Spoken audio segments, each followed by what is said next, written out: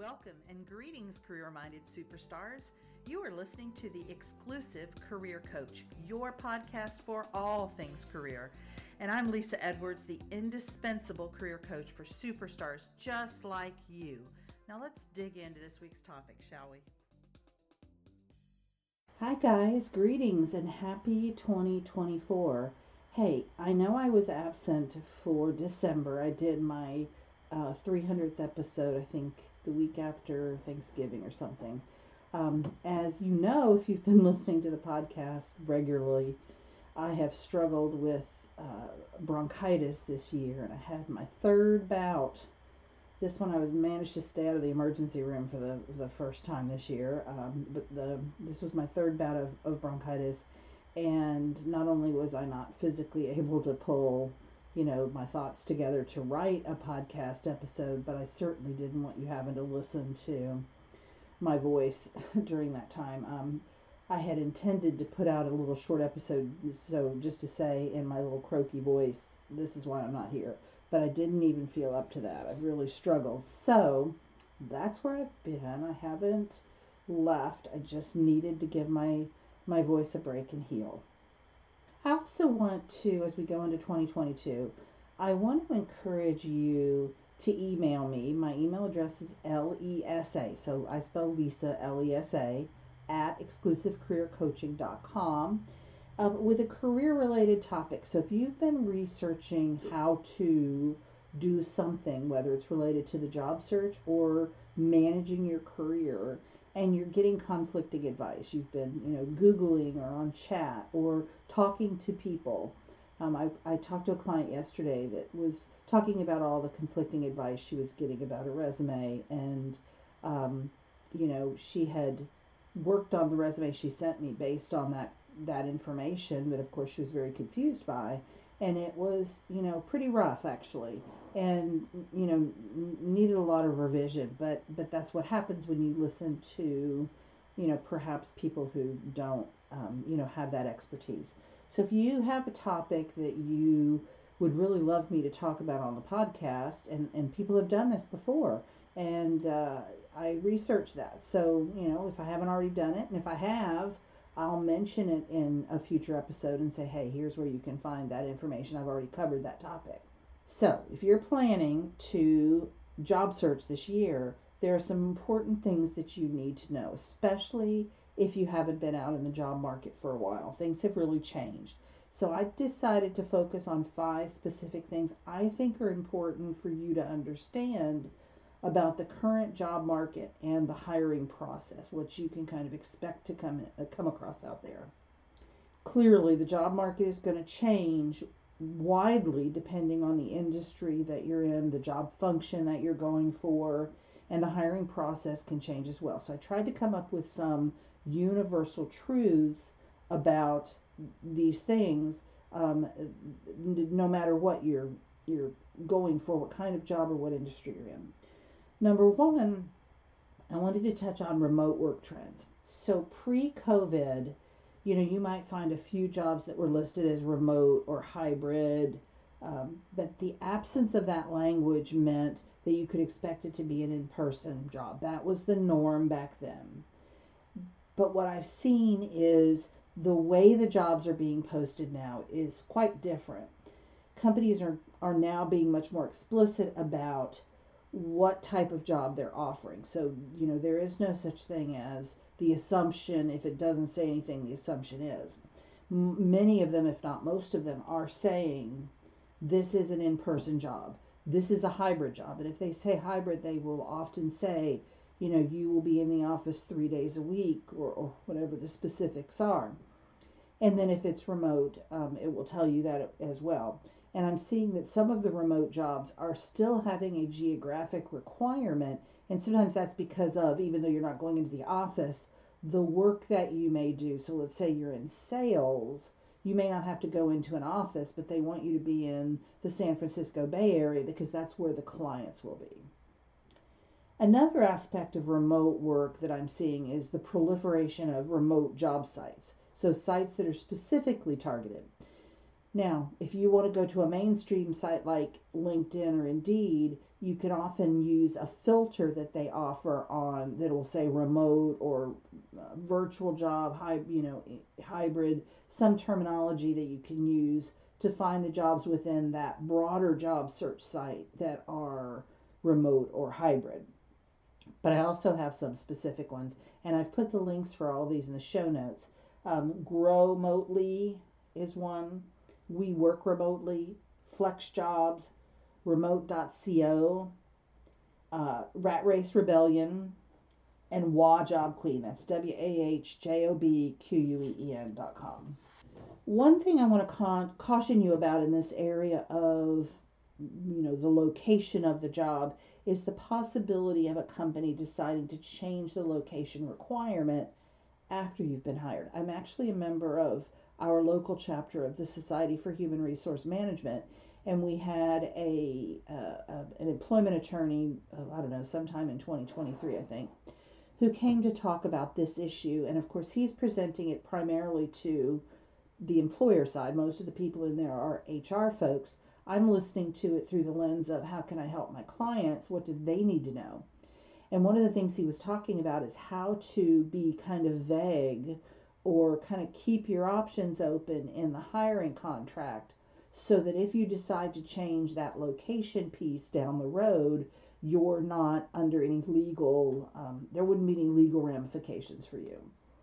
What I want to say to you is it's a good idea to ask about, this is a remote job now. Is there any possibility that this job would change to a hybrid or an in-person job down the road? Now, they're probably not going to come out and say, oh yeah, we haven't planned any here. And they may not actually know that. The people who you're talking to may not have that decision-making capability or be in the loop at that time. But what you can kind of watch for is, do they kind of get evasive or cagey when you ask that question, right? Do they answer, straight on, or are they kind of cagey about it? I have had clients who have had to look for a new job because the job that they were hired, and this was more common during COVID, but they were hired remotely, and then all of a sudden the company said you have to be in person, and they had to leave the company because they were, 2 hours away from the company. I had most recently a client who was in the entertainment industry, and the company wanted him back, or I think for the first time. He'd never been in LA. He'd always been remote with that company. He was in an HR function, and the company now wanted him to be located in LA. And so he ended up being able to work out an arrangement where he would go into LA for a couple of hours a week. So essentially he was in a hybrid arrangement, and then he began actively job searching. He has since found a job, and I don't know if it's in person or hybrid, what it is now, but he's moved to Colorado for that job. So these kind of things can happen, and you just want to kind of ask the questions and see if you can get a sense of what's going on there. The second thing I want to talk about is personal branding. If you haven't been in the job market for a while, you probably will be surprised at the importance of personal branding. It's in the ether. You're going to see it if you are reading about how do I job search, how do I write my resume, any of those kinds of things. In terms of why this is important, think of your favorite coffee shop or retailer, whatever it is that you frequent. What do they stand for? Why do you go there and not somewhere else? What do they offer you that no one else can? Those same questions are the same things that prospective employers need to know about you. What do you stand for? What do they get if they buy you?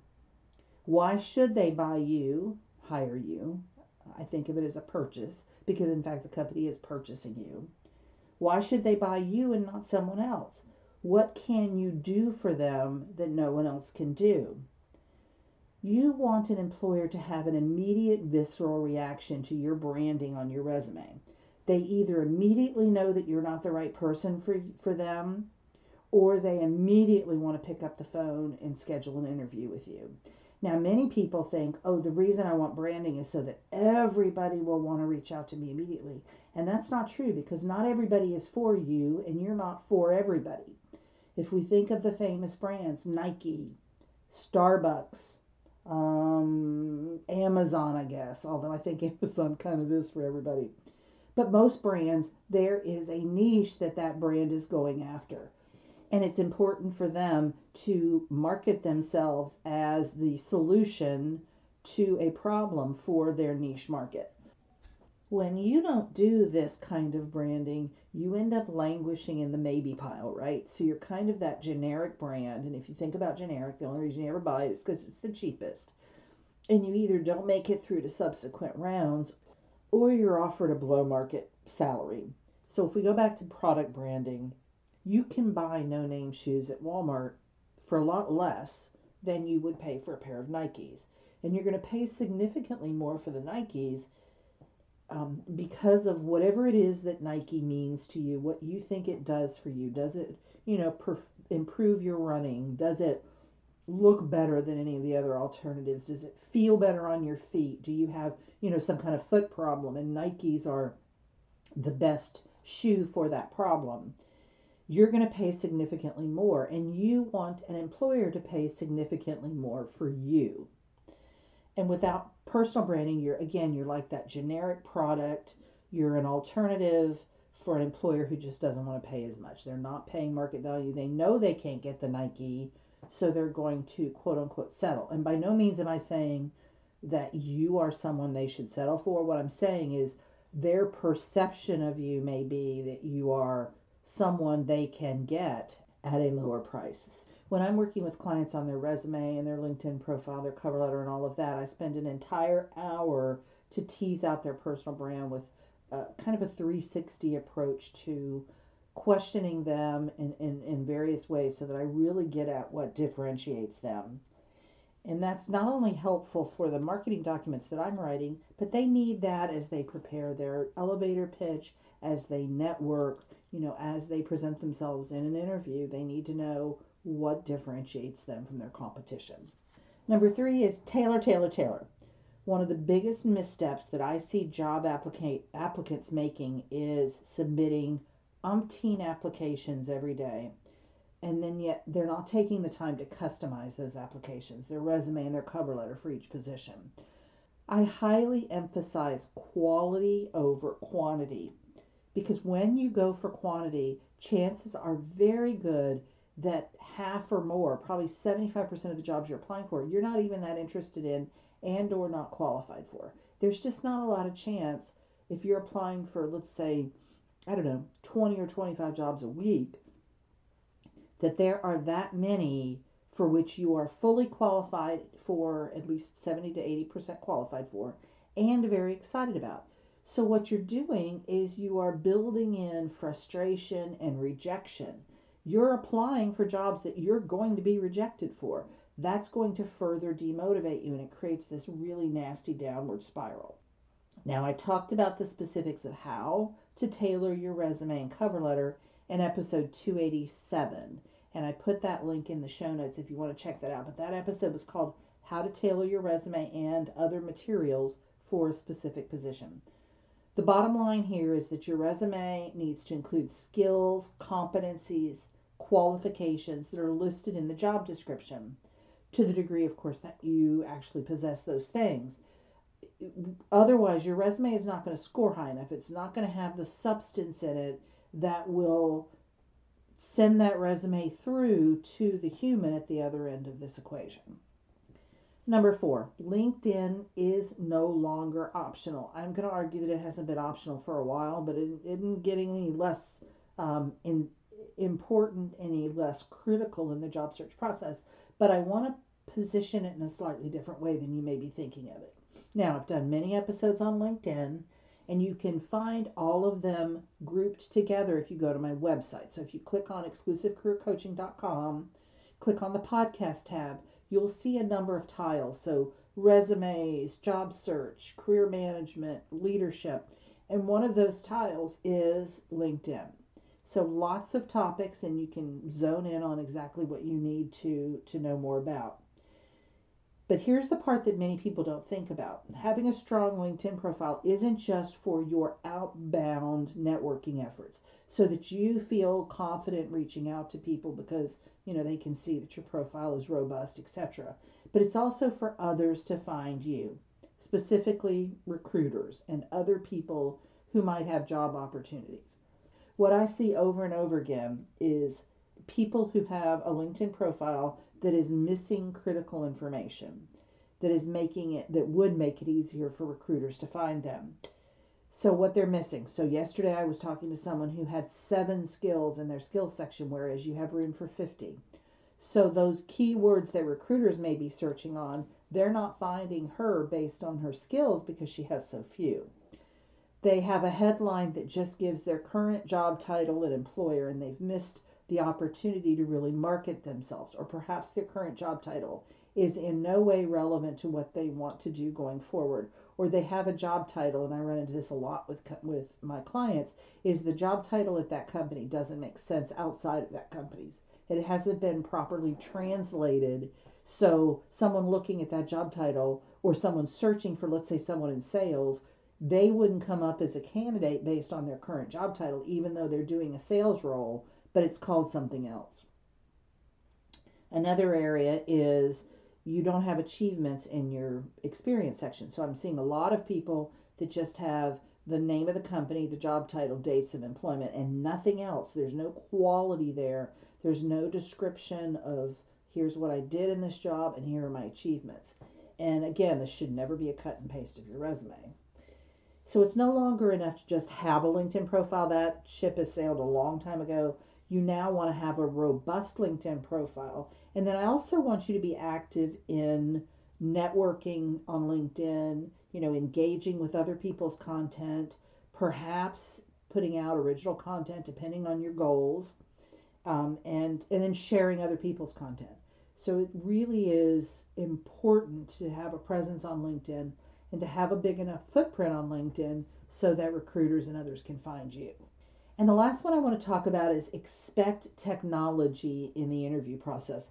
Increasingly, companies are using AI to conduct those initial interviews. And many companies are only bringing the top 2 to 3, sometimes only the top 1 candidate on campus. And that's especially true if the job is a remote job. They may still want to bring you on at the very final stage, but they're not going to bring you on, back long gone, I think, are the days where very many companies are bringing you on campus for an initial interview. Almost no one is. I talked about how employers are using AI in the job interview process and how you can prepare for this new world order in episode 281, and I put that link in the show notes as well. The bottom line about the technology process is twofold. Number one, you want to expect that you're going to have technology-based interviews. You want to make sure that you have adequate technology. You want to make sure that I strongly recommend that you have an external camera. You may want external microphone. You also want to make sure that your background is not distracting.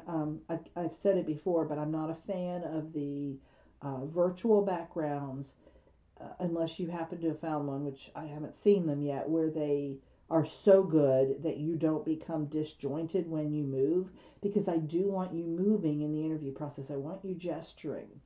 And if this is one of those where all of a sudden your hand looks like it's come off your body, that's going to be very distracting. Lighting, all of the things, right? And the second thing I want to say about remote interviews is this is not an excuse to relax your appearance or your preparation. So in no way do I want you to think in any part of your brain that the fact that I'm not on campus means I don't have to look as good, I don't have to prepare as much, this one doesn't count for as much. Absolutely not true. And I encourage you, in terms of the appearance, to dress as you would for an interview in person from head to toe. Even though they're not going to see everything about you, it just makes a difference in how you show up, how you look, and how you, quite frankly, how you perform. So I hope this has given you some things to think about as you launch a job search this year. And of course, I'm here for you if you want one-on-one assistance with any aspect of this. So I hope that this is helpful to you, and I hope you have great goals set. I'm not a fan of I can't even think what they call them, New Year's resolutions. I'm not a fan of them, but what I am a fan of is goal setting and then coming up with a plan for how to achieve those goals, and maybe an accountability partner to keep you on target with those goals. And I hope you have a wonderful, fantastic, and amazingly accomplished 2024. I'll see you next week. Take care. You've been listening to The Exclusive Career Coach with Lisa Edwards, CEO of Exclusive Career Coaching. It would be great if you would rate, review, and subscribe to this podcast. Also, I want to be your career coach, so be sure to ask questions about your career management challenges and job search situation. Until next time.